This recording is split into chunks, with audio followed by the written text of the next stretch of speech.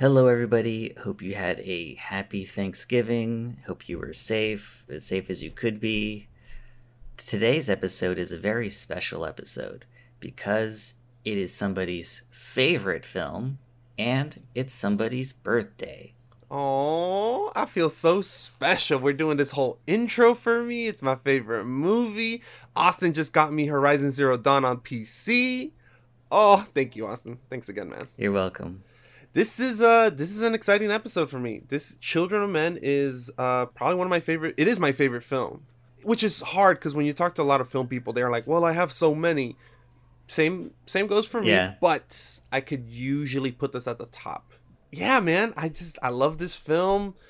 It's a great time of the year. And also, do you know I share my birthday with someone else very special? Who? The director of Children of Men, Alfonso Cuarón. What? His birthday's on November 28th. Wow. You know what that means, Austin? Wow. I am Alfonso Cuarón. Oh, Jesus. No, you're not. We are one. The singularity is real. Nah. So when we're talking about Children of Men, you're really talking about my movie. So this episode is kind of, in a way, Children of Men, and you're talking about it with the director. You know, I know that my birthday is shared with Celine Dion. Really? Yeah. So every album she made, it's your album.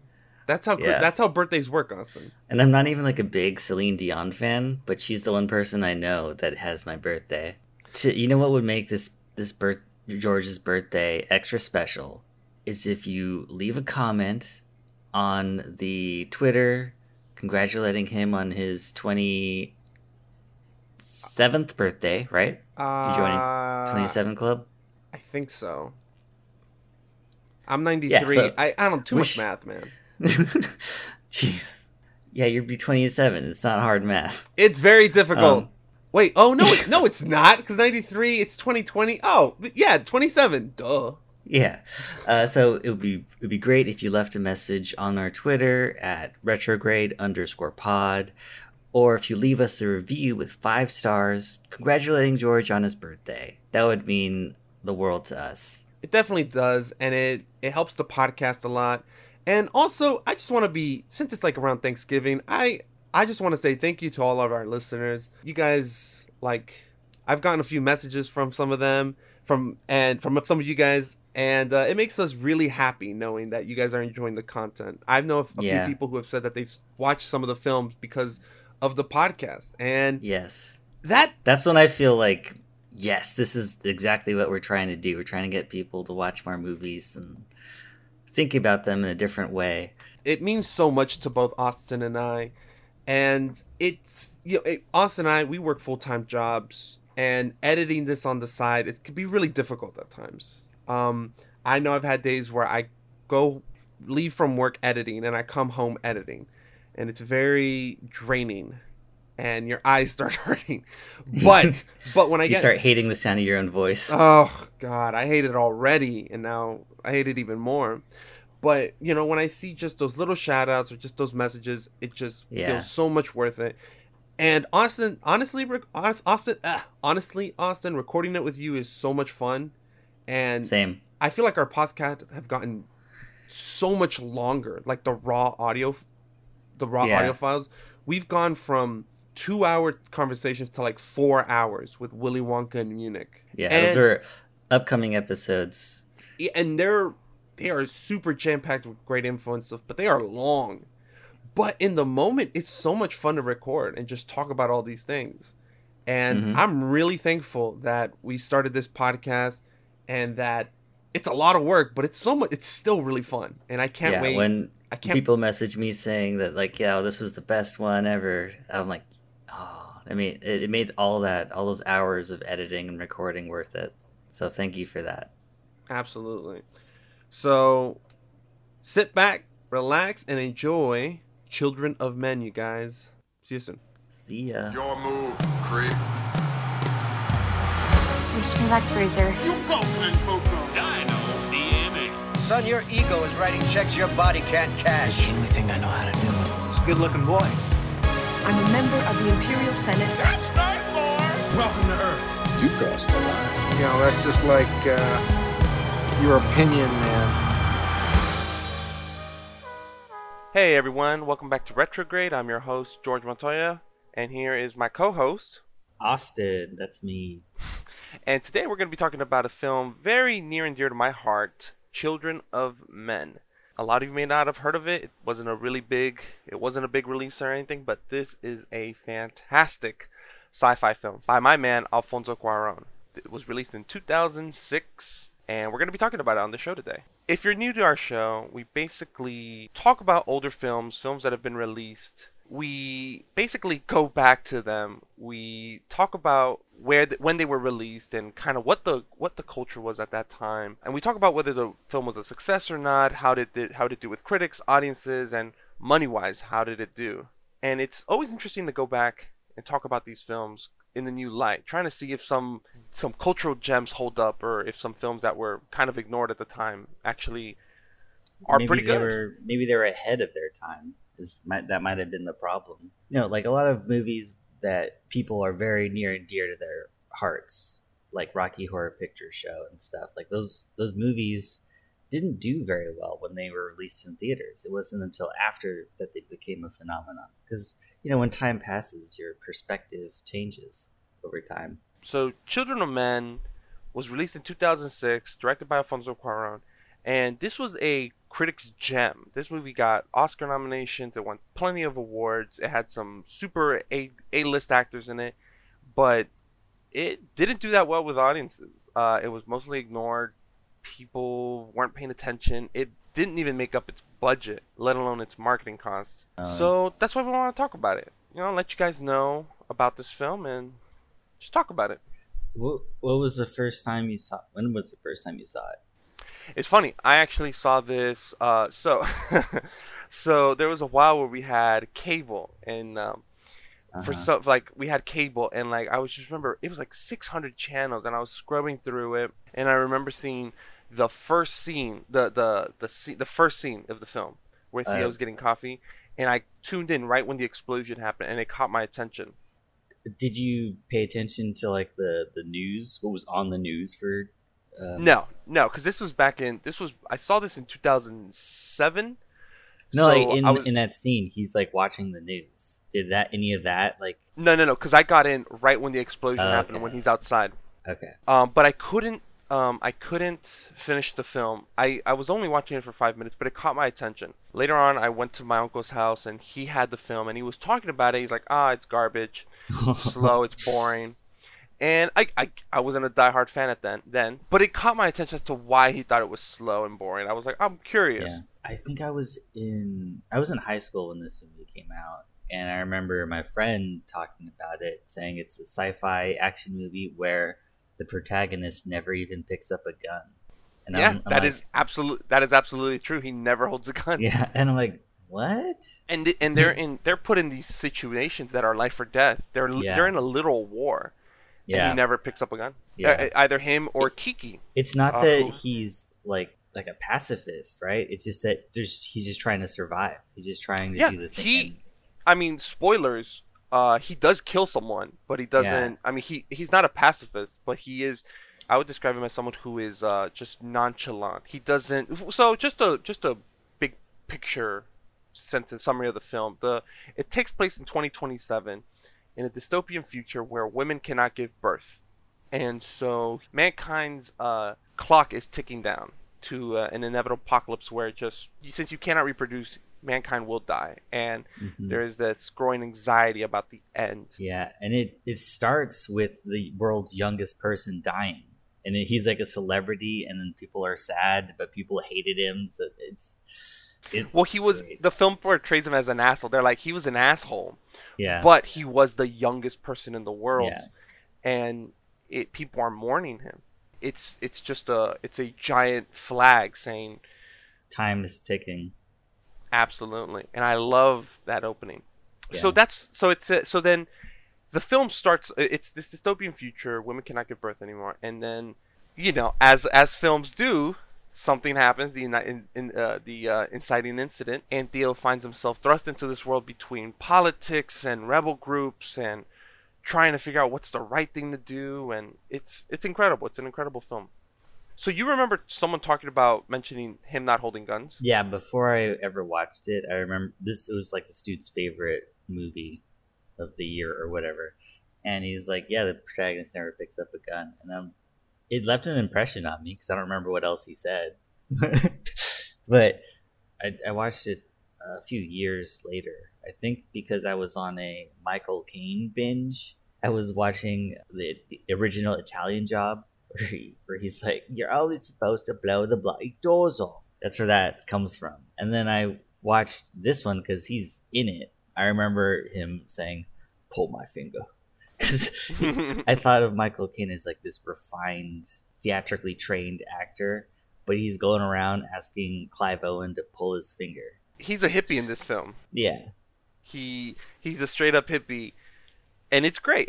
He's playing out of character, or he's playing out of his typecast, and it works really well. So when did you watch the film, and what were your initial impressions? I think I watched it in 2009 or 8. I actually had this little MP3 player that was also a video player, right?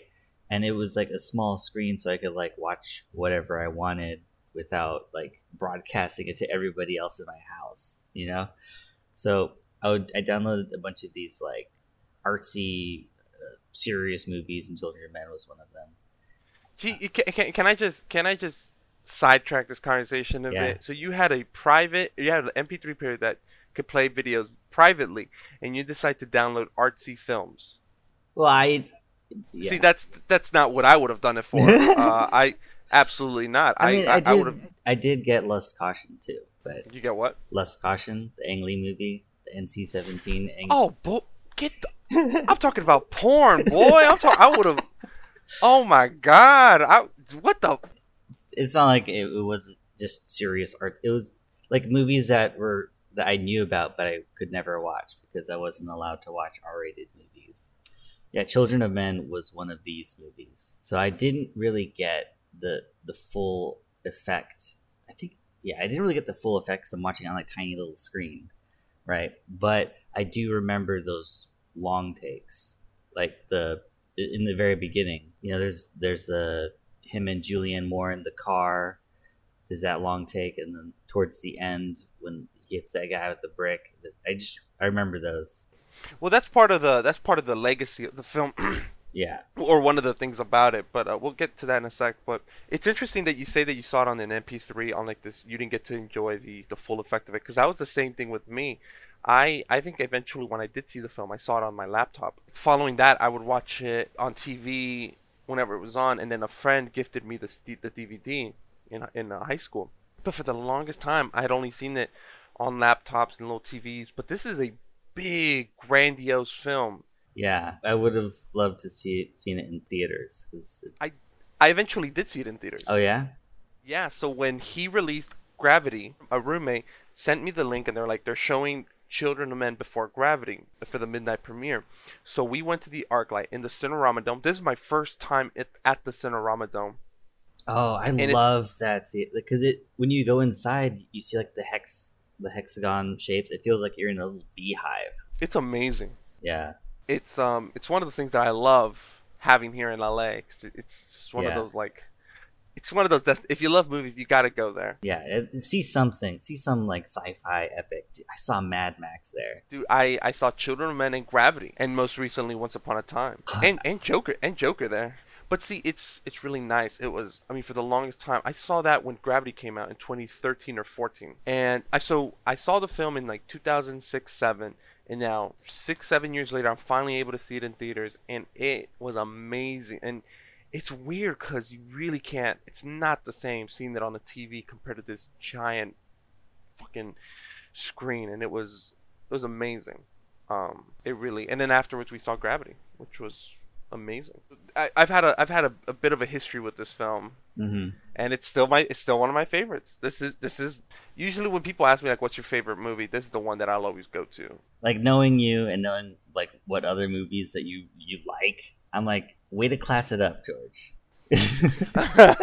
Well, look, man. I I'm a trashy boy. I love my trash. I love me some Norbit. I love me some Transformers. But this is cuz it's those are just like, what am I going to watch today? Fuck it. I'm just going to splurge on some explosions. But this is like a real meaty, delicious meal that's like healthy, and it makes me feel all the feels, and I love it. It's everything about it. So we're gonna talk about the reception real quick. That's kind of how most people felt about it. So on Rotten Tomatoes, it has a 92% certified fresh out of 247 critics. So you know that 92 is not BS. 85% audience score, which makes sense. And 85 is really high, actually, considering how some audiences lean. And how, like, there's, it's Clive Owen. Like, he's usually kind of like an action dude. He's not really doing a lot of action in this movie. He's just trying to survive. Remember, he was the guy in Shoot 'Em Up. I mean, in that movie, he's basically Bugs Bunny. Like, he eats an actual carrot and he's shooting people in Shoot 'Em Up. Yeah. Oh, dude, in 2005, that was Sin City. Oh, in Sin City. So he had this action kind of persona. I mean, not as big as Bruce Willis, but he still had it. But the fact that, even audiences were willing to embrace that kind of restores my faith in humanity a little bit. Did they embrace it? Because it didn't seem like the people really went to the theater to. But the people who saw it liked what they saw. I think more people would be willing to accept it, but I think they just didn't see it because it was very low key. I cannot remember the marketing strategy for this, which I'm going to try to look up, because I don't know what the strategy was for this film, but this was an awards darling, and that year it won it got nominated for a ton of awards. It got best cinematography nomination, a screenplay, editing. Those are the Academy Awards. It had a lot of best science, the Saturn Awards, Hugo Awards. It had a lot of cinematography nominations. Chivo. He did The Revenant. Yeah, that's his kind of nickname, but his name is Emmanuel Lubinski. So he makes like these really pretty looking movies. Very cinematic. Movies. He does a lot of Terrence Malick stuff.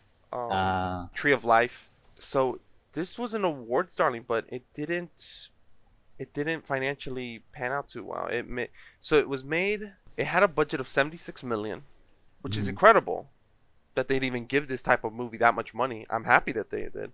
But it only made back $70 million. It was distributed by Universal Studios. Do you remember any commercials for this movie? No, none at all. I never saw a trailer for this film.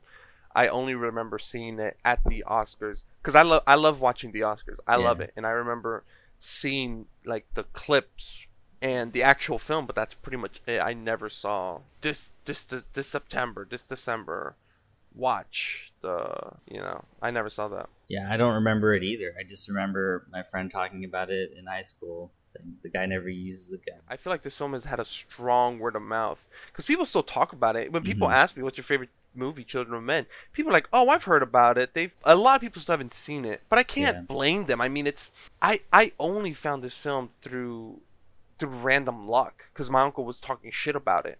And it was on TV. So, the only reason I really stuck with it was because my uncle was talking shit about it. Isn't it that kind of interesting how someone telling you not to do something, not to watch this, it's like, oh, well, I'm gonna watch that. that is me literally with every film. Like they're like, don't watch this. I'm like, oh, I have to watch this now. Like I need to know what's going on, especially with how volatile my taste is. Like I'm all over the place. Like if you know me, if you really like kind of know my taste, then you could be like, oh, I'm sure he'll like this and not that. But most people, they won't really know what to recommend, so they'll kind of say, oh, don't watch this film because it's kind of shitty. It's like, well, George might like it though. He's into some shit. There's some bad films that he likes. So it didn't break even. 70 mil. I'm sure no one regrets releasing the film. And if anything, like it just showed how great of a director Alfonso Cuarón was, because he would make Gravity afterwards. He'd make Gravity like 2013. 2013. Yeah. So he made. They gave him enough money for Gravity 7 years later, and that movie has a massive budget. Yeah. In the year before that, he did the Harry Potter movie. After Children of Men, he didn't really do any. He didn't direct very much. It's like a 4-7 year gap almost between Children of Men and Gravity, and then there's a 5-year gap between Gravity and Roma. Yeah. So this dude he's not crazy about churning these projects out. Y Tu Mama Tambien was one of those movies that I downloaded on my little MP3 player. Oh, okay. I see. That makes sense. That movie's basically a porno. It's not. It basically is. It's I would say it's like a erotic drama. Oh, absolutely. AKA porno. A coming of age.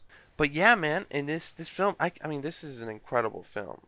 I think what's so great about this film is every time I go back and watch it, I notice something a little bit different. And since the years it's been released, people have done video essays about it. Nerdwriter 1 did one, and even then, I'm still learning stuff about it. I went back and I bought a Cinefex magazine, back issue. And Cinefex is basically a little magazine that talks about visual effects in films, and they're still being released. I bought one for Infinity War. I still have that one. Do they make it easy to understand if you're not a film person? Depending on who writes it, sometimes that dude will like nerd out. But Yeah. for the most part, you understand what's happening. But I bought it for Children of Men. The article is called "The Human Project." Do you still have it? Oh, I have it in front of me right now. Oh, and they nice. show you I'll bring it when we watch it, because they show you the before and after pictures. And people who are like VFX ruins films. Shut the fuck up. You don't know. No. I will not stand. Especially again. Film is a visual effect. Yes, Like, it's a magic nature. trick. Yeah. It's a magic trick. So here are just people that are using different tricks, and oh my god. I mean, look, I get the criticism about VFX.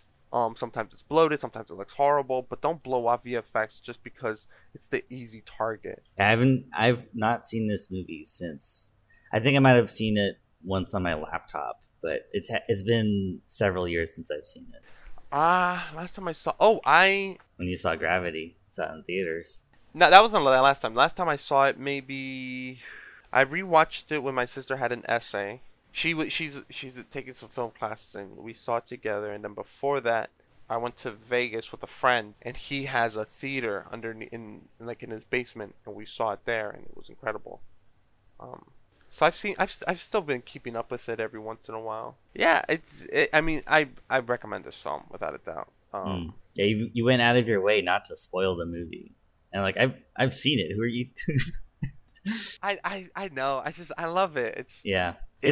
I think it's because I feel like a lot of people still haven't seen it, and I think it's one of my favorite things about it. It's that it's an incredibly accessible film. Yeah. Incredibly accessible in that it's very deep. It's very layered. It has a lot of stuff in it, a lot of imagery. But for if you're just an average viewer, you could still get a phenomenal amount of enjoyment from the film. It may not be for everyone. I know it's not for my uncle, but if you're looking for something a little different from the superhero films, you can't always have margarita and beers. Sometimes you gotta have some fine ass wine. You know what I mean? And I'm not talking about that boxed wine shit. I'm not talking about that rosé. I'm talking about you open it up and that's some French ass wine. You know what I mean? This is that French ass wine. Italian ass wine? No, I'm talking about French. Well, which is better? I don't know. I thought when I think of wine, I think of Italy. I think of France. Okay, France. Hell yeah, French ass wine. This is some good ass French ass wine. So, but we'll be back. We'll talk a bit more about the film, and then we'll give our opinions about it. So we'll talk to you guys later. All right. See ya. The ultimate mystery. Why are women infertile? Why can't we make babies anymore? I need your help. Not for me, a girl. She's pregnant. Now you know what's at stake. You need to get her to the coast, past security checkpoints. So why did you come to me? I trust you. They want your baby. We have to leave. We're almost there, Keith. We're almost there. Children of Men. Hey everyone, welcome back to Retrograde. We are talking about Children of Men. So Austin and I just got back from watching the movie. And what did you think, Austin? Well, I've seen this movie before, and definitely watching this in 2019, I'm picking up more on the way they treat immigrants. Like when I first watched this movie, I wasn't really thinking about the xenophobia out of the fear of the epidemic of children not being born for 20 years or so. Yeah. And how they turn around and like almost blame immigrants for the problem. You know, It's kind of funny how that yeah, how we were talking about that today in politics. yeah. It's like what? They're the easiest scapegoat. Yeah, Immigrants are, especially how people perceive them, dirty. You can't understand them. It's like, Yeah. of course they're the problem. How could they not be? yeah. And having the film set in London, there were just all these white people just surrounded by dirty looking Spaniards and black people, Mexicans, and it's just like Yeah, and not Mexican, but like Muslims, right? They Well, occupy the military. In the very beginning of the movie, they said the soldiers are occupying mosques. the film does a really good job because the immigrants they had a pretty good share of everyone. They had Muslims, they had blacks, they had Mexicans, they had they even had like a lot of white people as well. If you pay attention, there's Germans in there, there's Austrians, People who didn't speak English the way that the Londoners did. exactly. So keep going. Yeah, so like watching that again, I'm picking up more on that stuff, and I'd completely forgotten about how they commercialized suicide with the Quietus. Quietus. I think when I first watched it, I didn't really pick up on that. And there's a lot of things that are like in the movie that if you're watching it, you're like, oh, that makes sense. The school is abandoned because the world without children doesn't need schools anymore. Yeah, you don't need, and eventually you're not going to need universities. But overall impressions, I mean, well, I think the film is like marvelously shot. Like those long takes. There's so many moving pieces. Everyone, they deep throat those long takes, man. I'm not wrong. Christ. Yeah, it's not a pleasant way of saying it, but I mean, you Google right now, listeners, go on Google and put best long takes in film history, and I shit you not, I bet you money, I bet you 50 cents. 50 cents? 50 cents. I'm poor. That Children of Men is going to be on there. Without a doubt, one of the, because this film has 2 long takes. Really big long takes. Yeah. There's several throughout the movie. Well, keep going, Austin. Yeah, so like I noticed the way they treat immigrants, the commercialization of suicide, and also the fact that there's so many animals in the movie. And like at first I was like, is that a lot of dogs? I feel like that's a lot of dogs. And like, no, that is a lot of dogs, because like nowadays people have pets, it's like 1 out of every 2 people has a pet. But back then maybe it was a little different. But in the movie, as I was watching, I'm like, these pets aren't just pets. They're their surrogate children, because they can't have real children. So they take care of these animals. They have that parental role fulfilled by being a pet owner. Oh yeah, the movie, like first 10 to 15 minutes, I think is one of the most important parts of a movie.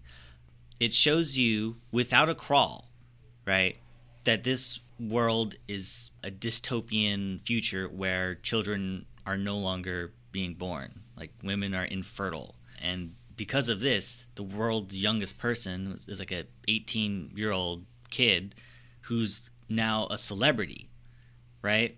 And it opens with that character dying, and everybody's mourning it. And they're so sad that poor baby Diego, who's 18 years old and kind of a dick, is dead. Meanwhile, people are being herded up and put into camps and locked up and killed. And it's just, Diego is not what we should be focusing on right now. It's the how we're treating our people on a worldwide scale, Yeah, it's... There's a lot to unpack. And I remember, like, the explosion in the coffee shop, right? We never find out who caused that. There's a lot of ambiguity in the film. Yeah. And it's one of my favorite parts about this film. Yeah. Just to clear the ambiguity a bit out, let me just talk a little bit about the plot. Just so for those of you who haven't seen Children of Men, which have been a lot of people. So the film takes place in London 2027, and women cannot give birth anymore. Follow Theo Farron, played by Clive Owen. And he used to be a political activist with his wife, Julianne Moore, but her name's actually Julian in the film. Mm-hmm.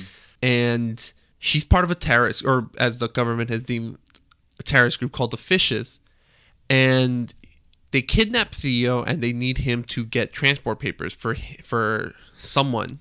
He doesn't know who. He gets the papers from his cousin, goes meets Julian, and he meets Key, the African Fuji, or a refugee, but they call him Fujis in the film, who is looking to get to the coast. Theo doesn't know why, but you know, he does it for Julian. On their way to the transport place, they get ambushed, and Julian is killed in the ambush. And like their relationship is pretty interesting because it's clear that they still have feelings for each other. Yeah. So you have this guy who's kind of like given up on the good things in life because his son, he's apathetic. Yeah. He doesn't care. He doesn't care. He's submitting to the apocalypse. Yeah. And Julian's still fighting. Yeah. And it's because of their kid that died. That's why they split apart. They couldn't handle the grief. In the background, it's spoken that they had a child who had lung issues, and he passed away. Dylan, to the flu epidemic. Yes. In 2008. 2007. 2007, which was the same year the movie came. Oh no, out. 2008. You're right. Yeah. 2008. Yeah. Because it was a year. It was 2008. Yeah. And well, after Julian dies, Theo is looking to leave back to his regular life, but then he finds out that Key is pregnant with the first baby in almost 20 years. Yeah. And nobody knows what the fuck to do. Nobody knows. The fishes ultimately want to use the baby as a political symbol. They don't want the government to have the baby because you don't know what the government will do. They'll probably do tests on them. Well, and they'll do something, but yeah, they wouldn't acknowledge that the baby is from a refugee. Yeah. They wouldn't. And the rest of the film is basically Theo transporting Key to the coast where they are going to be picked up by the Human Project. The Human Project is a scientific group that is committed to finding a cure to the infertility. And from there, they go to Jasper, played by Michael Caine, who was a political cartoonist, and he has his wife who's a photojournalist who was tortured by MI5. So she's catatonic. Theo, Miriam, and Key. Miriam is Key's midwife. Are being chased by the fishes, and we find out that the fishes are the ones who set up the ambush to kill Julian to give leadership to Luke, played by Chiwetel Mordo. The 12 Years a Slave guy. Let me just play the pronunciation, and then we'll just pretend that we knew how to say his name all along. Chiwetel Ejiofor. Chiwetel Ejiofor. Okay. So Chiwetel is Luke, and he wants to take the leadership from Julian, and so he sets up this ambush to kill her, so he could be the leader of the fishes, and he could lead the uprising. The uprising is the giant battle that takes place at the end of the film. They go to Bexhill, which is a refugee camp, which is very, very reminiscent of World War II ghettos in Germany. Camps. It's an internment camp. It's a ghetto. It is an awful place. And eventually, Theo manages to save Key from Luke. They get to the coast. They get on the rowboat out to the sea. They're waiting for the boat called the Tomorrow that is being led by the Human Project. And Theo dies. He's shot during the battle. He dies on the boat, but Key is picked up by the boat. And you have to understand that they've never spoken to the Human Project. The Human Project's like a myth, set up through different mirrors, people that communicate through, to have different ways of communicating to each other. It's like a giant game of telephone. But you don't know if the other person exists. Yeah. So they go there on a whim. So their faith takes them to the ocean, and they're eventually picked up, and that's how the film ends. Mm-hmm. I love this film for a lot of fucking reasons. I gotta work backwards. We gotta start about we have to be specific. I mean, the acting's fantastic all around. Mm-hmm. You have Michael Caine doing a John Lennon impression. He is kinda, yeah. You have Clive Owen, who's just playing this apathetic guy. He's still likable. He still has some personality. And you really feel like his journey. Like, that like in this kind of a movie, all right, this guy's he's a kind of a crappy dude right now, but he's gonna come around and be a good guy and do the right thing. Yeah, and he does. And you experience every part of his journey. Absolutely. You experience his grief, his struggle, and his apathy in the beginning, and how he eventually sacrifices himself. You know, and he's an incredible character because he loses everything. He lost his kid years ago, and now he loses Julian, and now he lost his friend. Michael Caine dies in the middle of the film. He's shot horrifically. Yeah. And Michael Caine has to kill his catatonic wife using the suicide kit called Quietus that the government has handed out this suicide kit for people if they choose to end their life. It's so the acting is top notch. Julianne Moore is fantastic. She's in the movie for less than 5 minutes probably, or less than 10 for sure. But she leaves a huge impression. You have Chiwetel, who's a bad. I mean, he's a bad guy, but he thinks he's in the right. He totally thinks he's in the right, and I mean, the ambiguity of the film is what's so great because the fishes fight for immigrant rights because they are treated horrifically by the authoritarian British government at this point. Yeah, which is another fucking point how authoritarian governments can come from democracies. Yeah, this movie is fucking layered with so much subtext, and you're talking about references to religion, to politics, to art. They have references to what's that dude? They have to a bunch of different artists. They have it to Pink Floyd. Radiohead? They make references to Radiohead. They make references to Radiohead. I think they used one of their songs. I didn't actually look into the Radiohead because I was more interested in Pink Floyd. All right. Because Pink Floyd were referencing Animal Farm, which is talking about how England is overcome, how it's overcome by an authoritarian government, which is what happens in the film. 1984. Yeah. Or no. Animal Farm is the Bolshevik Revolution. That's my bad. I'm getting them all confused. But Pink Floyd has a reference to Animal Farm. And it's all these different layers, all these different things that are happening in the background as well. Nerdwriter made a video about how every image in the background, how there are different things happening in the background that reference other things.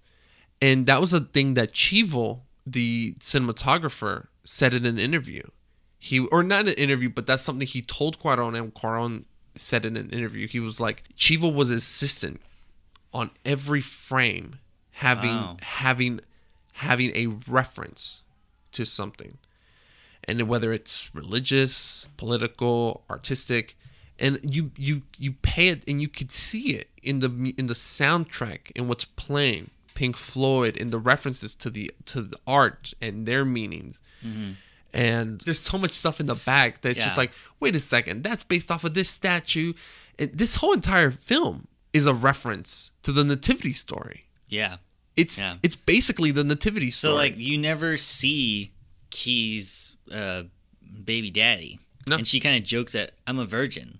Yeah. This movie loves its references, but it still has a sense of humor enough to, it's like, oh yeah, no, it's married with no fucking virgin. Yeah. And then, like, when the baby's born, you hear all the animals, like, go crazy in the background. You hear a horse. Yeah. Like, what the hell? Who has a horse in the internment camp? But it's very reminiscent of the Nativity story. Yeah, and other biblical stories as well, because, like, you have your Clive Owen's character Theo. He delivers her to the promised land, but he dies right before he can, experience that. Senor Moses. Yeah. And then what are they crossing in the end? They're crossing the sea. Granted, he doesn't part them, but no, he doesn't part the seas. So the casting is fantastic. All those references, the soundtrack is killer. Oh, you got a young Charlie Hunnam. Charlie Hunnam. He plays an asshole. He's horrible. He is like, he's worse than Luke. I think so, because he's so upset that his cousin died, who was doing an assassination on their friend. Yeah. Right, and it wasn't like Clive Owen meant to kill him. He just opened a door, and the dude fell off his bike. Yeah. So Charlie Hunnam's playing another biker. I forgot about that. Well, he's Jax Teller from Sons of Anarchy. Oh, that's right. In the ambush, it's Charlie Hunnam, Patrick. His name's Patrick, and his cousin, who are actually doing the shooting and riding the bike. And Theo knocks him off the bike, and his cousin dies. They keep referencing it in the film, like, yeah, there's so much blood and shit, dirt. He's gonna die without a doubt. Yeah, and he's like, he was 19 years old, but, like, dude, You're shooting at a guy who's trying to get a baby to safety. Yeah. And he knows. A lot of people in the film don't know. Like, a lot of the people don't know about Key's pregnancy, and they're trying to keep it a secret. But this guy knew. He knew exactly what he was fucking doing. But yeah. And he's one of those... I remember the first time I watched the movie, I was like, man, I want that guy to get his head blown off. I really wanted to see him die. And he does. He does die, but, like, you don't... It's not as gratifying. It's not, because the movie's not really about that, you know? It's not about the gratification of, like, oh, I want to see the bad guy get his comeuppance, you know? No. It's not about that. And Clive Owen isn't even concerned about... He's not concerned about revenge for the guy who killed the love of his life. He's just trying to get this baby to safety. Yeah, and that's such a great point, because he doesn't enact revenge on Luke or Patrick. He doesn't care. He was gonna go the rest of his life upset about what happened to Julian, but he's like, I have a responsibility. This is the last thing she wanted, and I understand the gravity of the situation. Mm-hmm. So I have to get her to safety. And let's talk about the editing, because the editing this film is known for its long takes, but that's kind of, I mean, the long takes are nice, they're cool, but I think this film has such an attitude about lingering on shots, which you don't really see often now. It's a sci-fi epic, but it lingers on things, it lingers on reactions.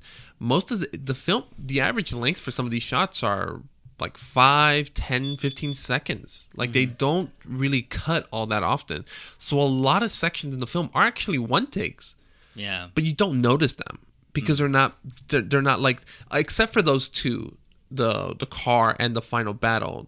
Yeah. Which those are very obviously like, this is a long take. Mm-hmm. The rest of the film is done very low key. Like, this is sort of one take. Like, we're on this person for like 30 seconds. School, right? In the school scene, yeah. Mm-hmm. They reframe. They're doing that Spielberg thing, those Spielberg wonders, where they're constantly reframing, but the shots are long, but they don't feel like, they're not really self-aware long takes.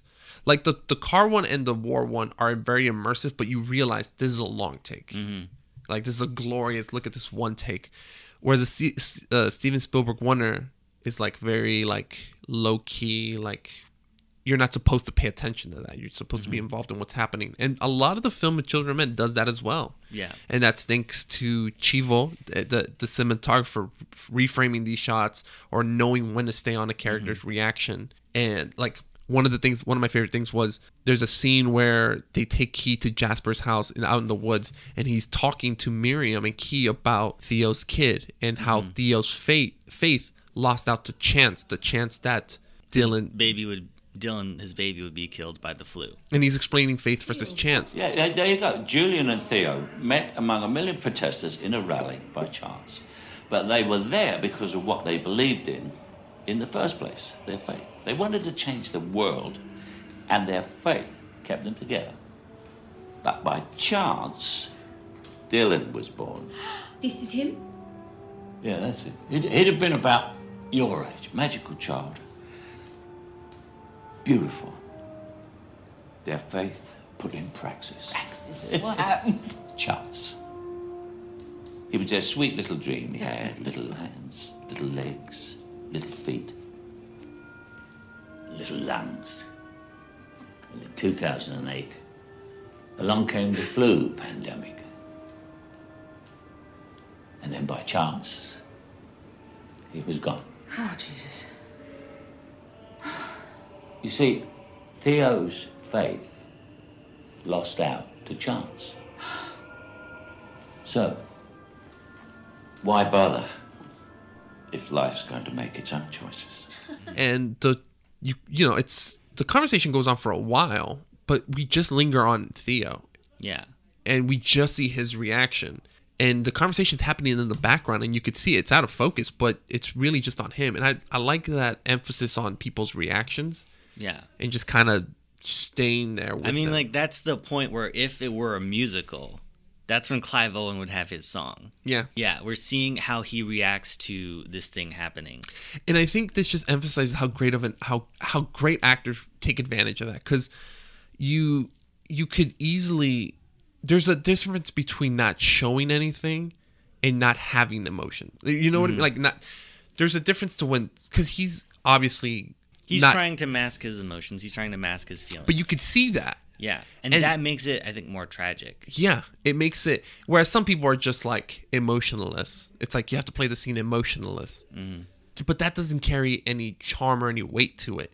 Whereas this, you can tell he's trying to hide his emotions. Yeah, there's even that scene where he like walks out and cries by a tree when they bury Julianne Moore. Yeah, and then when it's time to go, he like just straightens up his face, gets up. You could see him putting on that face. Yeah, and that scene in the house really, really shows what top level actors can do. Mm-hmm. And it's just the way this film is cut. It's just so conservative, but it knows when to ramp up. The Key's pregnancy, that's all done in one take as well. Mm-hmm. Or her delivery. Her delivery, yes. Her pregnancy was the 9-month long take. What? Or 8-month, I guess. But yeah, her delivery is all one take as well. But people don't really talk about it because it's not concerned about at that moment showing you that it's a one take. It's just like, oh, we are experiencing this delivery along with Theo and Key. Yeah, and I mean, and that goes on to cinematography, which is probably one of the things that this film is always going to be talked about for. Yeah, because it's by Chivo Emanuel Lubinski, who, I mean. Let me pull up the man's filmography.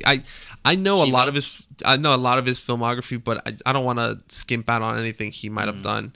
He recently did The Revenant. Oh yeah, I think you mentioned it before. Like he does these really like beautifully like constructed. The shot always looks pretty, and you see where these characters are. You see the scenery. The scenery is almost like a character playing alongside the actors. This man is one of the best cinematographers out there.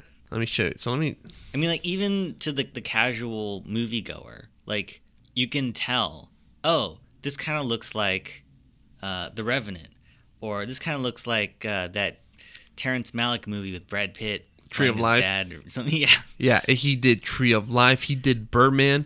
Birdman was the film. Birdman. One take. That 16 one takes. Mm-hmm. He also did Gravity. He did To the Wonder, The Tree of Life, Burn After Reading. He's worked with the Coens. Burn After Reading? Really? Burn After Reading. I love that movie. He did Children of Men, The New World, A Series of Unfortunate Events, Y Tu Mamá También. This man, Sleepy Hollow. He's worked with Tim Burton, The Little Princess. I mean, this man's career is spanning, just on his last films, just on the last films alone. Birdman. I mean, how many nominations did he get? Did he win for that? Yeah, he did. I think he did. I'm just looking at the list. So what exactly does a cinematographer do? Cinematographers are the guys that are in charge of the camera. They frame up the shots and they light the thing. And their job is, they're basically the directors of the lighting department and the camera department. So the director has to deal with everyone and the actors. The DP basically directs. The DP is the cinematographer? Yeah, the director of photography. He deals with the camera movement and the team that moves the camera. He deals with the lighting team, the gaffers, best boys, grips. He deals with everyone. And he's like, all right, I want this light here and I want it at half the temperature. It needs to hit this level of exposure. We're going to bounce that light into this and we're going to diffuse it and we're going to have... That's kind of the lingo. Mm-hmm.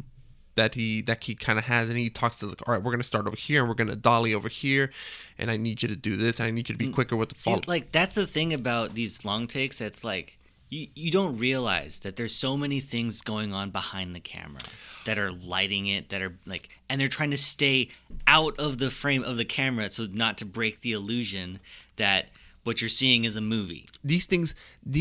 That final battle was such an elaborate one take. It's so crazy because you're going into a building, up the stairs, down the stairs, through all these people. Like, if you bump into somebody, it's game over. Well, it's funny that you say that because that entire sequence took they had 14 days to film it. They didn't start filming until day 12, and they had messed up.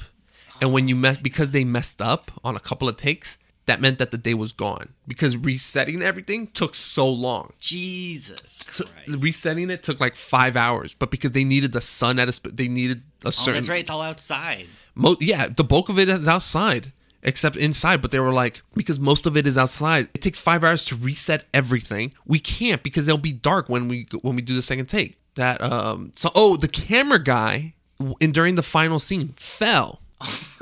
The camera guy fell. He tripped. Oh and because the guy tripped, the day was over. The day was gone. It's incredible. And I'm not even blaming him. I mean, yeah, I mean, you're walking backwards. He's walking backwards and forwards, and he's bumping into all these things, and there's so much debris. I can't blame the operator. I really can't. Like, I feel bad for him. And like they stuck to their guns. And I think when people stick to their guns, they believe in their vision and they trust each other. Like Cuarón has a relationship with this guy, right? The director. They know each other, and that's you can tell, you know. Yeah, they're friends. They're like they're not like DP and director. They're like homegrown friends. They went to university together. Yeah, and like if it's someone you don't trust and they're like falling and stuff, you're gonna be like, "What the fuck are you falling for?" Blah, blah, blah. And then like maybe you change the shot. You know. Well, it's funny that you say it's so in the actual final film when Theo in that final battle, Theo gets on the bus. And Patrick, Charlie Hunnam's character, actually shoots at the bus. He kills, or he shoots one of the Fugees, and some of the blood. R.I.P. Wyclef. Huh? R.I.P. Wyclef. Pete Wyclef. Never mind. What? Jean Wyclef. He's one of the Fugees with Lauryn Hill. Oh, okay. God damn it. So when they shoot the guy, he has squibs. You know that when he gets shot, the squibs are supposed to fire off in the blood. Wait. Do you know about this? No, but like I just think the idea of squibs is something that like the casual moviegoer doesn't know about. They're so like when you get shot, these squibs are activated. They're like little tiny explosives like hidden in your like clothes and stuff. So when you get fired, it looks like you're getting hit with bullets. Like that blood is like a real thing. It's not put it in post. No, it's a real thing. And the funny thing is that the squibs in the final film, the blood gets on the camera, right? Some of the blood squirts. That was real? That was real. Oh. That wasn't a CGI effect. The blood got on the camera, and that wasn't supposed to happen. That was a total accident. Oh my! It lands so perfectly though. It does. It doesn't interfere with the shot or anything. It's just like. And here's the thing. Here's the funny thing. Because the camera guy had fallen and they had like another incident. Like this was one of their final days. And when Cuarón saw the blood on the camera, he yelled "cut." But because there was an explosion happening at the moment, nobody heard him. Oh my god. Nobody heard him, so they kept going through it. And Chivo was like, "No, you idiot. Like keep it going." And it made it into the final film, and it's incredible because that blood on the camera is one of the most talked about things. Like, I love it when the blood gets on the camera. It's because that's one of the things about the cinematography. They try Chivo and Alfonso go about it as a documentary. They cinema verite. They go about it as if they're filming a documentary. So cinema verite. Yeah, that's the reference to a style of filmmaking that is supposed to evoke a documentary style. Okay. Very handheld. Think about David Fincher.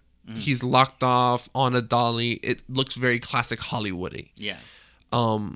But Alfonso's like, no, I want you to walk around. I need to see your footsteps. You feel like you're in there with them. Like you're like, holy shit, Clive Owen, help me. Yeah, and it's a documentary feel. Yeah.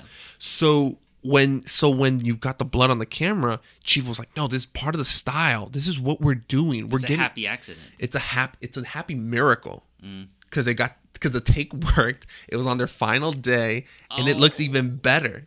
And Alfonso he was about to say, he yelled "cut," but nobody heard him because there was an explosion.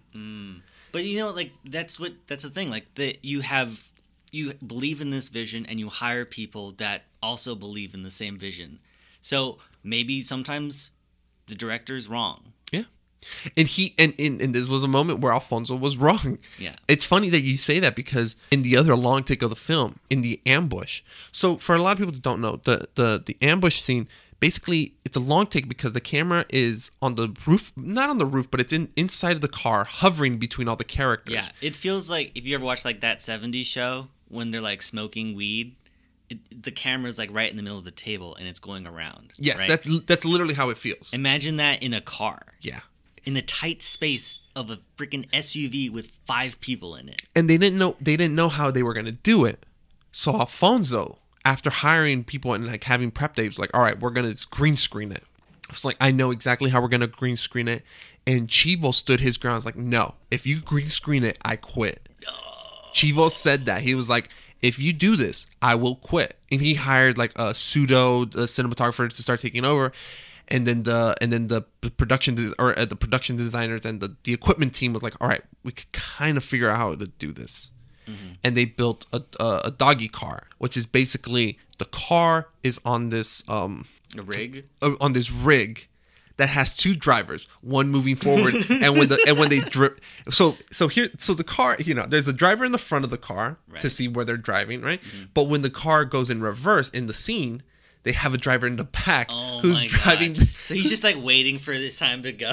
Yeah, when they're driving forward, it's time. Oh, time to go. And there's an entire top section to the car that you don't see that they had to CGI out. It's kind of like those minivans. Mm-hmm. They have like a top section that's reserved for like sleeping or something. Like to lay down. Like to put your surfboard or. Kind of, but in this one, it was to have the camera crew and Alfonso. So they're crouching on the roof of this car. Why are they in the car? No, they're like on the top section because they need to handle because they need to move the camera around. Oh. Alfonso's there giving directions to the camera team, and the camera team it's only like 3 of them. One of the action scenes in the film takes place in a car, and it was just a huge action scene. You have actors and stuntmen outside the car. You have our actors inside the car, and given that it's a car in an enclosed space, you can't fit a camera crew in a car. And I was willing to compromise and says, well, if we have to go green screen, maybe it's the only way. And he was saying, this is not a green screen movie. Are you crazy? This movie has to look raw. It has to look real. You want the interaction of the light that goes through the windscreen and how the shades of the trees around you and the people running around. So Alfonso and Chivo, Emmanuel Lubezki, the cinematographer, came up with this unbelievable piece of machinery that allowed them to cover this 12 minutes of film basically without a cut. We put together a sophisticated little rig here that incorporates the Sparrowhead from Doggy Cam and 2 power slides which work together to move the camera in and out, forward, backwards, right and left. And basically in this configuration we can put the camera anywhere inside of this moving vehicle and be able to look around 360 out the window and never see any rigging or be bothered by any obstructions. It's insane. And just to get it practically. Yeah, and then you gotta throw in that there's a mob that chases this car. There's a flaming car that rolls in and stops them. There's a motorcycle that comes after them, and then there's a cop cars that whiz by. So you have all the effects, moving pieces. Yeah, you have to get they throw a Molotov at the car. You have to get that effect right. Oh, fuck, that's right. You have to get the motorcyclist. Almost set Alfonso Cuarón on fire. You could have. Then they had to get the motorcyclist and their fall because they fall. The motorcyclist fall. They have to shoot. They have to shoot Miriam, so they have to get that effect right, and they have to get the squib right, and they have to get the amount of blood because when Julian gets shot, her white shirt basically is consumed red. Yeah. So they have to get all these effects right. Then they have to drive away, and then they have the 2 police officers come over, and then you have to have Luke kill both of them, and the camera, it's still in the long take, so they don't cut away. The camera, they actually get the camera out of the car. That's right. And they go outside when Luke shoots the 2 cops. Theo gets out. Luke shoots the cops. Theo gets out of the car. He's like, what are you doing? And Luke's like, get in the fucking car. They pull the camera out of this entire system just to go outside. And then they drive away and the camera lingers on the cops' bodies. And that's all without cutting. That's insane. And because of that, it feels so much more intense. This is like a real thing that's happening, and one of the main characters just got killed. 28 minutes into Julianne Moore, arguably the biggest star. She was the biggest star. Julianne Moore was the biggest star in this film, and she dies 28 minutes into the fucking film. Like Marion, whatever from Psycho. Yeah, the biggest star just died. Mm-hmm. They just killed her off. And some people, there's conflicting reports. Some people say Alfonso was a pain in the ass. Some people said he was too much of a baby. I mean, I kind of can't blame him because the level of intricacies that are involved. Just think about that one scene alone in the car, and having to build everything and having to coordinate and rehearse all of these different extras. And it's a safety thing too, because you don't want anyone to fucking die in your movie. So you have to like make sure, okay, these bicyclists have to fall here and they have to land this way because I don't want, Yeah. And it's all in the long take. Mm-hmm. So if something happens, if something does happen, if someone messes up, you have to reset everything. And like in the final battle, it takes fucking ever. There's a tank involved in no, there's multiple tanks involved in the final battle. It's insane. Yeah. Avenger movies, I'm sorry, man, but they don't get bigger than this. They really don't. I mean, look, those films are huge, and I don't want to talk bad about them, but it's just when you're tricking people in front of a camera, it's not like correcting mistakes maybe that were done, correcting mistakes via computer several days removed from filming. No, it's you have to get these things right on the day of, or you have to get crafty. In the opening scene, another thing I read was Theo goes into the coffee shop and he walks out, and then you see London. There's a lot. It's very VFX heavy because you have the billboards and you have a lot of the background stuff added in post. Because I showed you the picture of the before and it looked like a regular London street. Something I found out in that first scene, those cars a lot of them were CGI'd as well. Really? Yeah. Because on the day of, when Alfonso saw the cars that they had gotten for that scene, they were like, these cars are way too nice. It's not supposed to be a nice futuristic. It's supposed to be a dystopia, and these cars are supposed to look ugly. So they put markers on all the cars, and they eventually had to CGI out the niceness and make the cars look ugly. It's funny because one of the producers were like, that quickly became a multi-million-dollar shot that we did. It's insane. Just the stories that are coming from this movie. Then it's just from the production. Like, did we talk about the story at all? Like No, we just summarized it, but we haven't spoken about the story. Which, I mean, we could talk about now. Okay. So I talked about how before I watched the movie was pitched to me as the sci-fi action movie where the guy doesn't use a gun, right? And watching it again, it doesn't even come across as an option to him, because he's so focused on moving. And there's he does hit a guy with the car battery. And he does like open a door and knock a motorcyclist off of his thing. And he does like grab a guy who's about to shoot him. Yeah. There's action in it, but it's not. His intention is, for the most part, outside of the car battery scene, his intention is not really to kill, but to just get away. Yeah. And with Sid, Sid is the security guard that's hunting them down when they're in the refugee camp. He really just does it because he's after them, and he's a huge threat. He has a gun. Yeah, and he's trying to get money out of it. He's trying to, yeah. Like right from the beginning, right, when Sid is introduced, and so Sid is supposed to be like their inside man. Like, he's a cop. He's friends with Michael Caine's character, who's friends with Clive Owen's character. So he gives Sid the call sign, the catch password. You're a fascist pig. You're a fascist pig. Right? And then Sid, he thinks that this is an opportunity to show how funny of a guy he is. And he's like, what did you say? Say that again. And he makes Clive Owen say it like 3 times. And then he pretends like he's going to hit him. He's like, I'm just joking with you. And it's like... That's a shitty way to... That's a shitty way to fucking joke around with someone. Like, this person's trusting you for safe passage, and this is how you're gonna treat them? When this is how police officers treat immigrants and suspicious looking people. Yeah. This is not a... Do you remember that story that Chris told us about, like, the cop making his friend crip walk over the weed? Yeah. But like that power trip of like making somebody do something out of fear of I'm the law, I can do whatever I want. Absolutely, yeah. And that's literally what happens here. And like, it like disgusts me. Oh yeah. He's another one of those characters I'm like, fuck this guy up. Oh yeah. And he does. And even Alfonso knows it.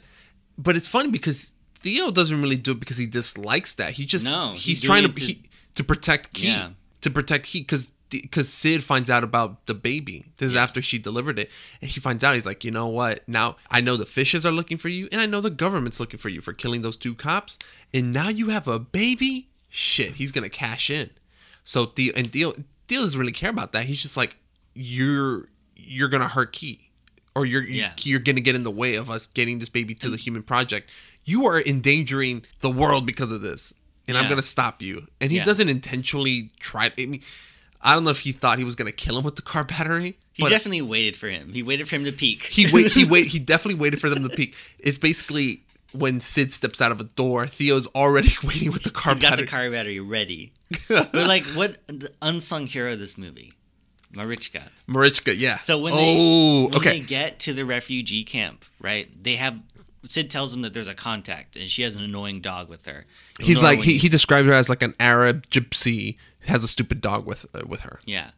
And when you first meet her, she takes him to the flat where the baby's to be delivered.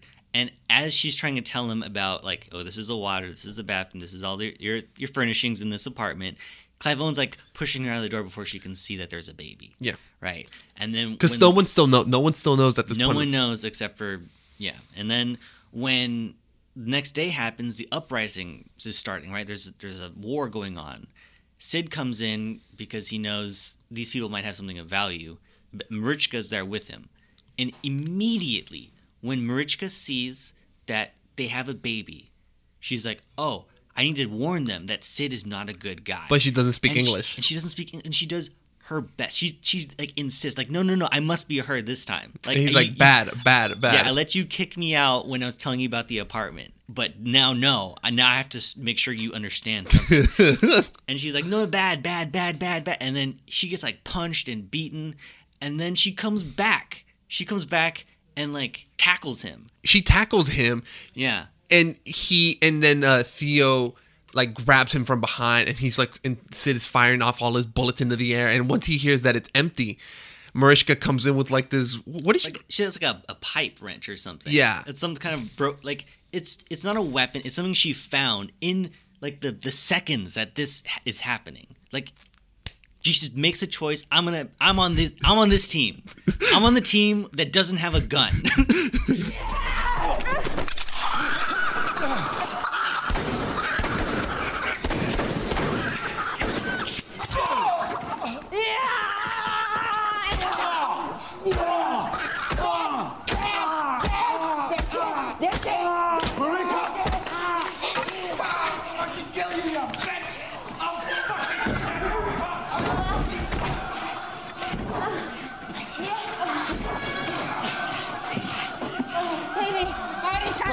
Quick, the baby!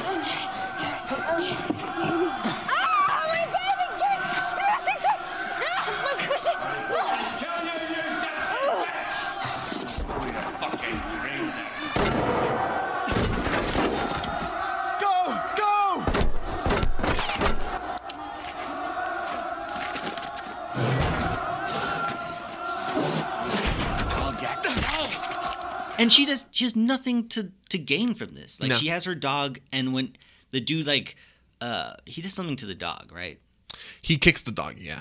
Yeah, and she's like, no, that's her kid. That's her baby. Right? But she's like, no, I'm still gonna risk it all to help these people against this dirty cop. She comes in with that freaking wrench and just beats the crap out of him. She beats the shit out of him pretty badly, too. Yeah. And then so they need a rowboat. They need a boat to get to the Tomorrow, the Human Project ship. And he's like, we need a boat. We need a fucking boat. And he draws out a boat, and immediately she's like, oh, I know exactly what to do. She takes him to the safe house. He has to draw a boat because they don't speak the same language. Yeah. She takes him to a place, and there's like a German old lady there.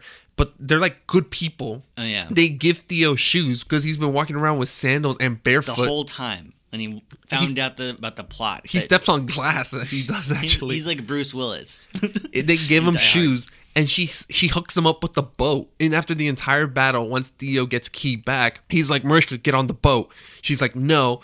She can't speak English, but she's like, no, I'm staying behind. And she doesn't want to slow them down. She doesn't want to. She's baggage at that point. And that's when, once they're out in sea, you see the missile, the jets come in and bomb the shit out of Bexhill. Mm-hmm. She probably died there. Yeah, it's unclear. It's unclear, but she probably died. She was gonna die either way. She's a refugee in this camp where the military are coming in, and like they are openly shooting civilians. There's a scene. They can't tell who's the part of the fishes. resistance group, the terrorists / revolutionaries. So they just kill indiscriminately in this. In the one take at the end, there's a bunch of them that are stepping out of the building that Key's in. Yeah. And you see it from Dale's perspective. They're walking out with their hands up, and the military just shoots them down. Yeah, they know that the fishes are in the building. The fishes are in the building, and the people are just living there. They're like, oh, there's going to be a fight here. We don't want to be a part of this. We're going to walk out with our hands up. And they even have like a bed sheet, like a white flag. Like, don't shoot us. The military just guns them down. So this is the world that they live in, and Marichka makes the decision right then and there. I'm going to help these people. I'm going to be a good person. I'm going to stay behind. Yeah. In this film, I love it. And there's even a part where she has the baby. She could run off with the baby. Yeah. But she doesn't. She stays for Theo, and she stays with him because she knows she has a part to play. She has a responsibility, and she's doing everything she can. And there's that moment when they finally get, Clive Owen finally gets Key back from Luke, like the antagonist of the movie. And they walk out with the baby, and everybody sees the baby, and everyone just stops because they've never seen a baby before. And like the people, the immigrants living in this building, they just stand up as like gunshots are whizzing by. People are dying. Yeah, there's a dude who's staring at the baby in the background, and he dies getting shot through a stray bullet. And people don't stop where they are. They don't stop standing and staring at the baby. It's almost like they kind of shield the baby. Yeah. And the revolutionaries or terrorists that run up the stairs, they even give their blessing to the baby as they're being chased by the military. The guys, cease firing. They're like maybe 20 steps away from their enemy. And the commanding officer that sees the baby, he gives the order to cease fire. And for a moment, there's just no violence. Everyone's just like watching this baby in this woman's arms walking out of the building safely. Move back! Fucking move back! Stop! Cease fire! Cease firing! Cease firing!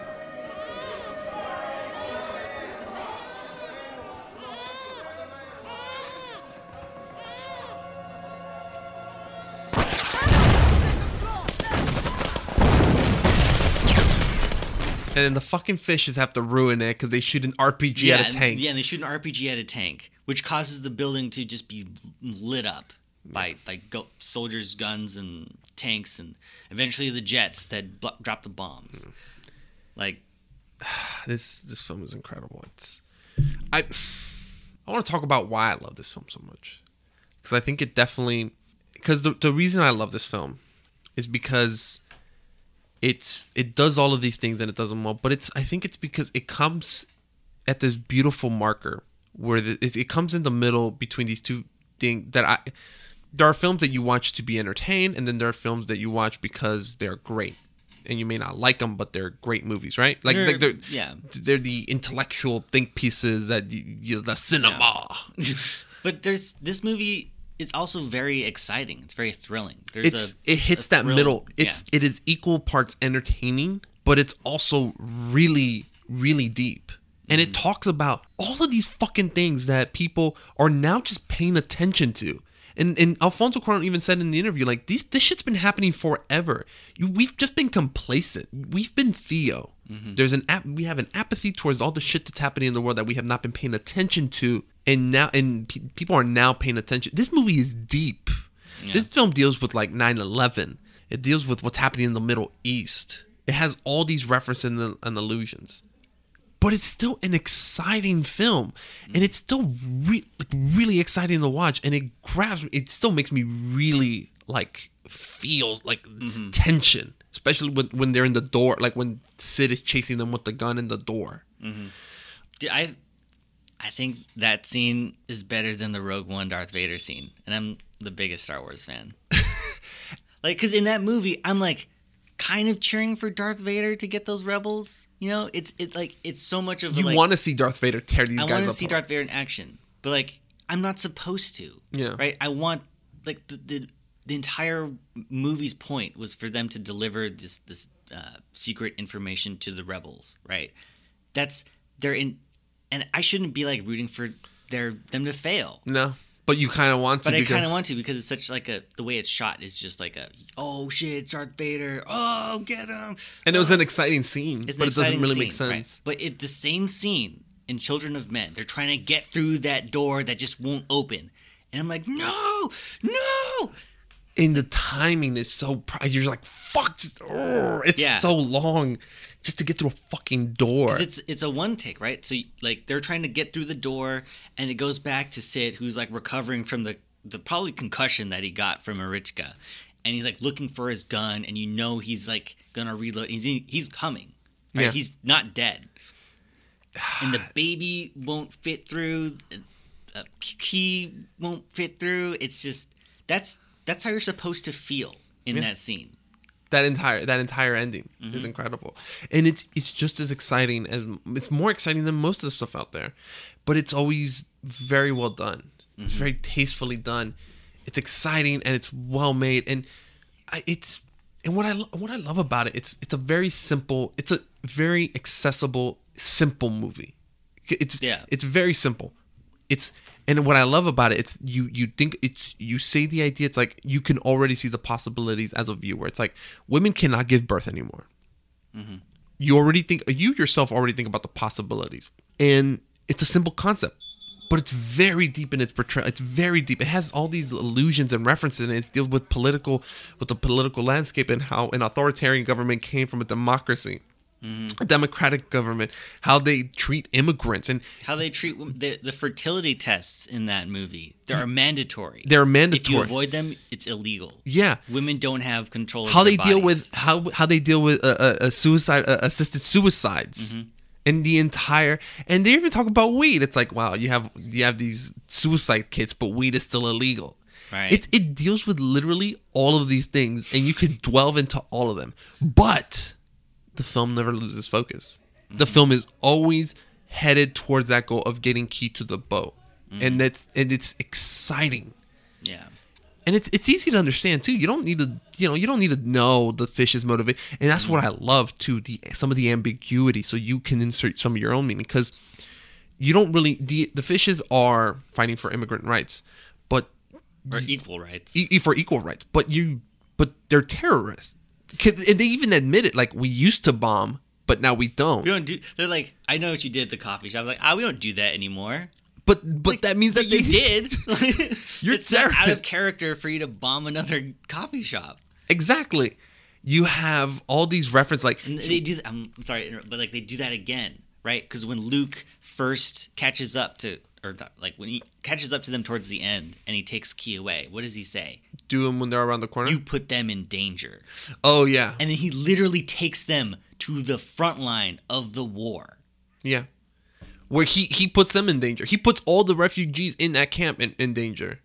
The reason the military is shooting so many people is because they can't tell the fishes apart from the refugees. Because they broke in to get the baby. Yeah. And you have to also think, like, this is an authoritarian government, but they're one of the last functioning governments in the world. Yeah, they even wear that as a badge of honor. Like, yeah, all these places are gone, but not England. You don't know what happens to the rest of the world. There's a scene where Theo first meets Julian. He's like, "Hey, so were your parents in New York when it happened?" She's like, "Yeah." He's like, "Oh shit." They don't fucking explain what happened. They don't know. And as the film goes on, you're slowly learning a little bit about what happens, but they make it very subtle. You don't know that. You don't see the torture that Jasper's wife goes through, but you realize that she was a photojournalist, and there's an article in the background that says MI5 tortured, suspected of torturing, and you see her catatonic, so you put it together. And Jasper still takes care of her. Yeah, and he still acts like there is still good in the world, and that's why he's able to make the sacrifice and allow Theo and Key and Miriam to safe passage. He gives his life up so they can leave safely. Oh, there's so much happening. There's a scene where Miriam is explaining how the outbreak happened. Yeah, and the fertility. And it's creepy, but so just enough. Just enough is given to you so you could piece together this particular story, but the world is still it's not force-fed. One of my favorite fucking things that I love about this is that they never talk about why women can't give birth. Because I know a lot of people will watch a film and be like, well, I'd like to know why this, like, I want to know why women can't give birth. Because not even the characters in the fucking film know. They don't know. He's like, it could be pollution, it could be technology, it could be, we don't know what it is. Nobody knows. And it's not the point. And that's not the point. It's a character's journey. And basically this character represents humanity, just how apathy could just lead you to this shitty place. Yeah. That's what happens when you let chance beat faith. Exactly. As Jasper puts it. And they never talk about, like, they're like, we don't know how it is. There's not even a surefire way that they can reproduce. The only time that the question is asked, why do you think women can't give birth anymore? Is that fucking joke that Jasper does, where yeah, he's like, I haven't the faintest idea, but the stork is really fucking good. The Human Project gives this great big dinner for all the scientists and sages in the world. They're tossing around theories about the ultimate mystery. Why are women infertile? Why can't we make babies anymore? Some of them say it's genetic experiments, gamma rays, pollution, same old, same old.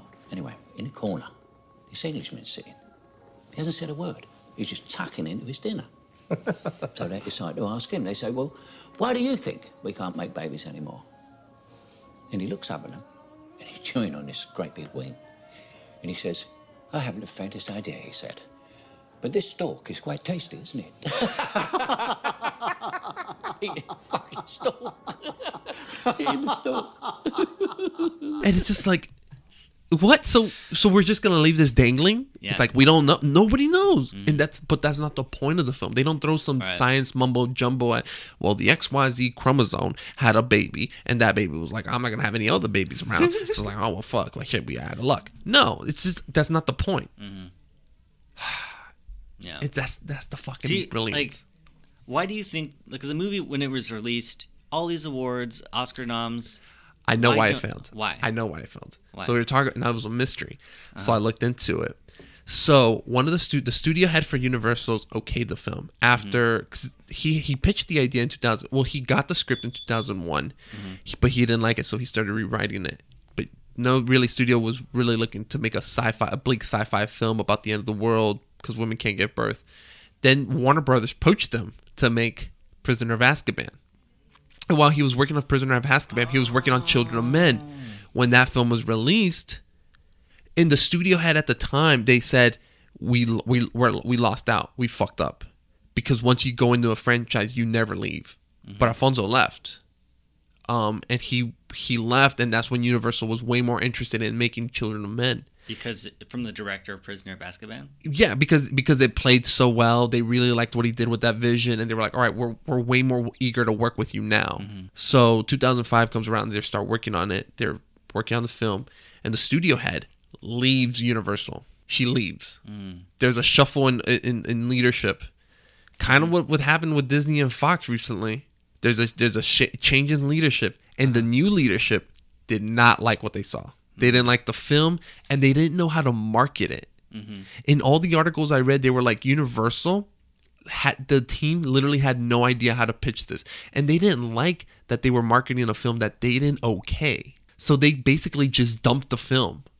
They did what little marketing, what little they could do. They released the film in September. They were supposed to release the film in September alongside the film festival release. But because they thought that it had Oscar potential, they pushed it to December. But that's really all they did, though. They just released it in the window. Isn't December kind of like the year where it's not really like a very profitable quadrant? December? No, December could be because people want to go out. People are willing to spend money. I mean, Star Wars is going to come out. Yeah, but Star Wars is Star Wars. But Jumanji's coming out as well, and that's going to make $1 billion as well. You think so? Oh, the Jumanji Welcome to the Jungle made $1 billion. Oh. December can be profitable, but December is also the month where prestigious films come out. Remember, it's October, November, December when these award honeys come out because the Oscars come out in February, March. So that's all as far as they went. They're like, there's some potential to get some awards from this, but that's all they did. The posters for this, completely uninspired. There's a poster of a baby, some cryptic text in a black background. There's like a fucking cheap ass poster where it's like he's the only one that can save our one hope, It's like, what? Is Even he Jesus? What? even the film team was like, yeah, the studio team were like, yeah, we kind of messed up. We dropped the ball. Yeah. The marketing was awful for the film. I never saw commercials for it. No, And you didn't either. I didn't. The only reason I found out about this film because my uncle was like, oh, this is a shitty movie. And I was curious. But I'm not most people. Imagine most people would have been like, oh, that's a shitty movie. I'm not going to watch it. They would have taken that fucker's word. Yeah. It's only because of my curiosity for watching bad stuff. And in the end, it wasn't. He was wrong. But they literally talked about how even the Cuarón was like, yeah, they messed up the marketing. That's so unfortunate. And that's another case of the studio not believing in the project. This one, well, the studio had before who okayed it was like, I don't get it, but I love what you're doing and I love how you do it. So let's go for it. So she was way more committed to putting in the effort. But because the new team came in, and this film was going up against Pursuit of Happiness. This was going up against like The Departed. You know, and it's a bleak sci-fi film. How do you pitch that? You know what I mean?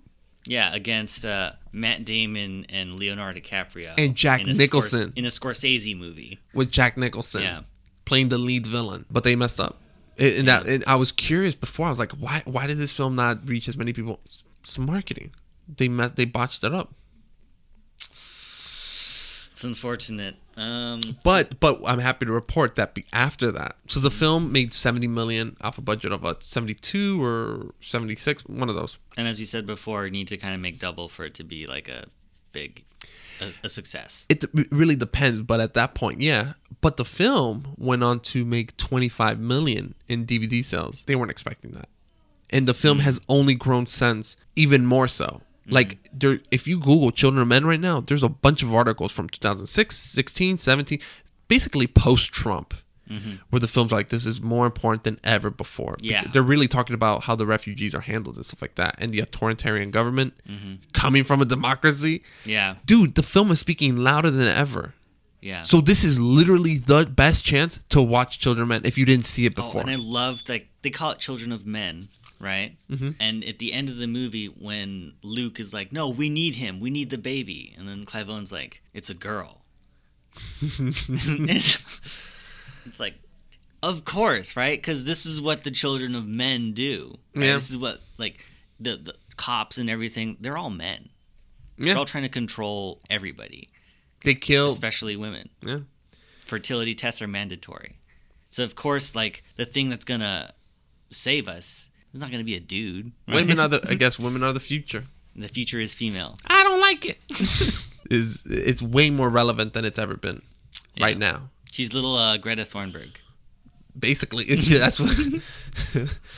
So this film, it's gotten more life since then, but it's really been because of a strong word of mouth, and because Alfonso has become a huge name in the industry. I mean, after this he went on a 5-year break, but he did Gravity, which would get 10 Oscar nominations, which, look, I love Gravity. I do. But I think it's a really cool cinema experience. It's a film that's pretty great, but it's a lot closer to that entertainment side of the spectrum rather than being equal parts entertaining and a think piece. Because it's very entertaining. And that's another podcast. That's another podcast. And then he went on to do Roma, which he won Best Director for. So now people are going back. It's like, oh, I want to see what he... Children of Men. Watch the fucking movie. It's only an hour and 49 minutes. It's less than 2. It is not that long of an experience. And if you're never bored. You're never bored. But even if you don't like it, it's like, well, fine, okay. But you're definitely good. It's better than most of the stuff that you're probably watching. No disrespect, but it's true. I mean, come on. With I think most of the movies that we've been like doing on this podcast are like really interesting when you go back and look at the history of how it was made and just the movie itself. Like it's it's films that maybe didn't get as much attention as they should have. I know for a fact this one didn't. Yeah. For a fact. So what would you rate this movie? Oh, 5 out of 5. 5 out of 5. It's my favorite film. It's your favorite film. It is. Hands down. Yeah, I mean some films come very close, but it came at a very important time in my life. And this film made me definitely start thinking about films a bit more critically. What do you mean an important part of your life? Well, I was trying to figure out what I wanted to do. I was trying to figure out what I wanted to do because I don't know, man. I grew up a son of two immigrant parents. My mom's from Mexico, my dad's from Nicaragua. Mm-hmm. And they instilled this like, well, you have to grow into your profession and stuff. My dad was a watchmaker my entire life. He's a Jedi master when it comes to watchmaking. So I grew up with this idea of being good at this one thing, being amazing at this one thing. So I'm like, what do I want to do? And growing up, I was like, it's police officer, fireman, or astronaut. Those were or lawyer. Those were like the defaults. The possibilities of being other things didn't come into my mind. And it came at this point in my life. That's when I started realizing, like, oh, you can actually make a career off of making movies. Like, for some reason, it never came into my mind that you can actually build a career making movies. Yeah. And then you see Children of Men, and I'm like, that's incredible. Yeah.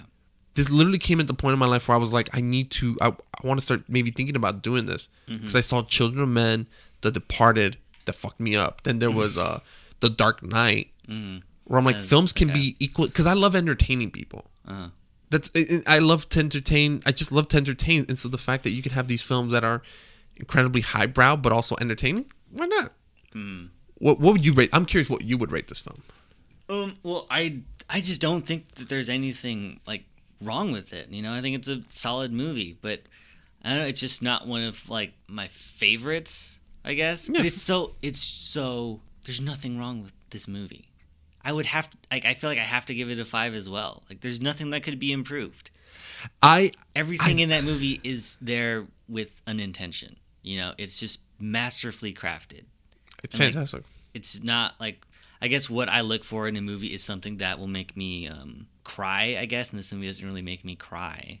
Something that would make me like quote it frequently. Something that, I don't know. But it's a stupid reason to like knock a movie down. Like, well, it's not my favorite, so I'll give it a 4. Like, why? I literally can't think of anything to make this movie better. Like, and fair enough. I mean, you're acknowledging that the film's good, but for one reason or another, maybe it's a personal taste. It doesn't grab your soul and suplex you. Yeah, right. Like, it's just so good. It's and then like how you were telling me about the car, how they built that and they had unplug it from the rig and then do the handheld shot. Like, that's incredible. That is what, like, every film should be pushing the limits some way, I think. They're building upon what's come before it. Yeah, and even, I think, from Little Shop of Horrors, the special effects guy says we stand on the shoulders of giants. Yeah. Because of all these people that did this stuff before, now we know how to take it to the next level. And I think that's what we should do. And this movie does that. So I would give it a 5 out of 5 as well. Nice. Come on, guys. Come on. It's a $3.99 rental from Amazon Prime. Just watch it. Worst case scenario, you dislike it. Okay, yeah, fine. You wasted 2 hours. But it's literally worth it. Yeah. All right. So that's it for today, guys. Thank you for joining us. Whew, what a talk. Yeah. We will see you guys next time. I don't know. What are we going to do next? I don't know. We haven't spoken about it, but I have a lot of movies on the list. Yeah, we have a lot of movies. Maybe if we get enough followers, we'll take recommendations from people. Why not? That'd be kind of cool. Yeah. All right. See you next time. Bye, everyone. Thanks.